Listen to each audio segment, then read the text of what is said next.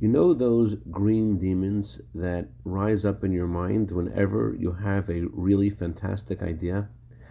Well, let go of those guys and dream and jump and go for it. Good morning.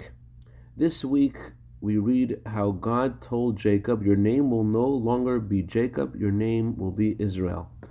And Kabbalah and Chassidut tells us that Jacob had to fight with Esau and fight with Esau's angel, but eventually he discovered and God revealed in him something higher than he never knew he had before.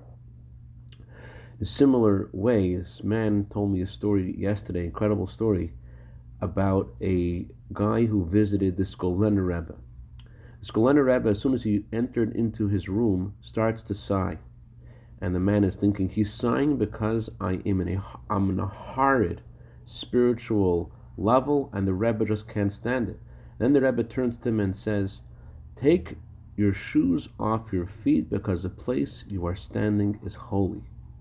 The guy has no idea what the Rebbe wants, so he bends down and he says, does the Rebbe want me to take off my shoes? And the Skolener Rebbe smiles and says, no. The word shoe, na'alecha, also means your chains.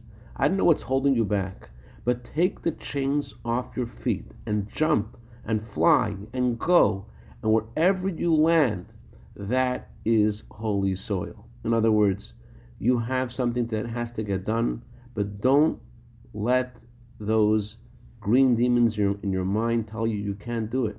God has something that He wants you to do, and believe in God that you will be able to get it done. Candlelighting time for Los Angeles is 4:27. I'd like to dedicate a minute of Torah today to Rabbi and Mrs. David and Simi Godes in honor of David's birthday today.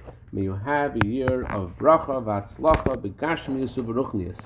Have a wonderful Shabbos.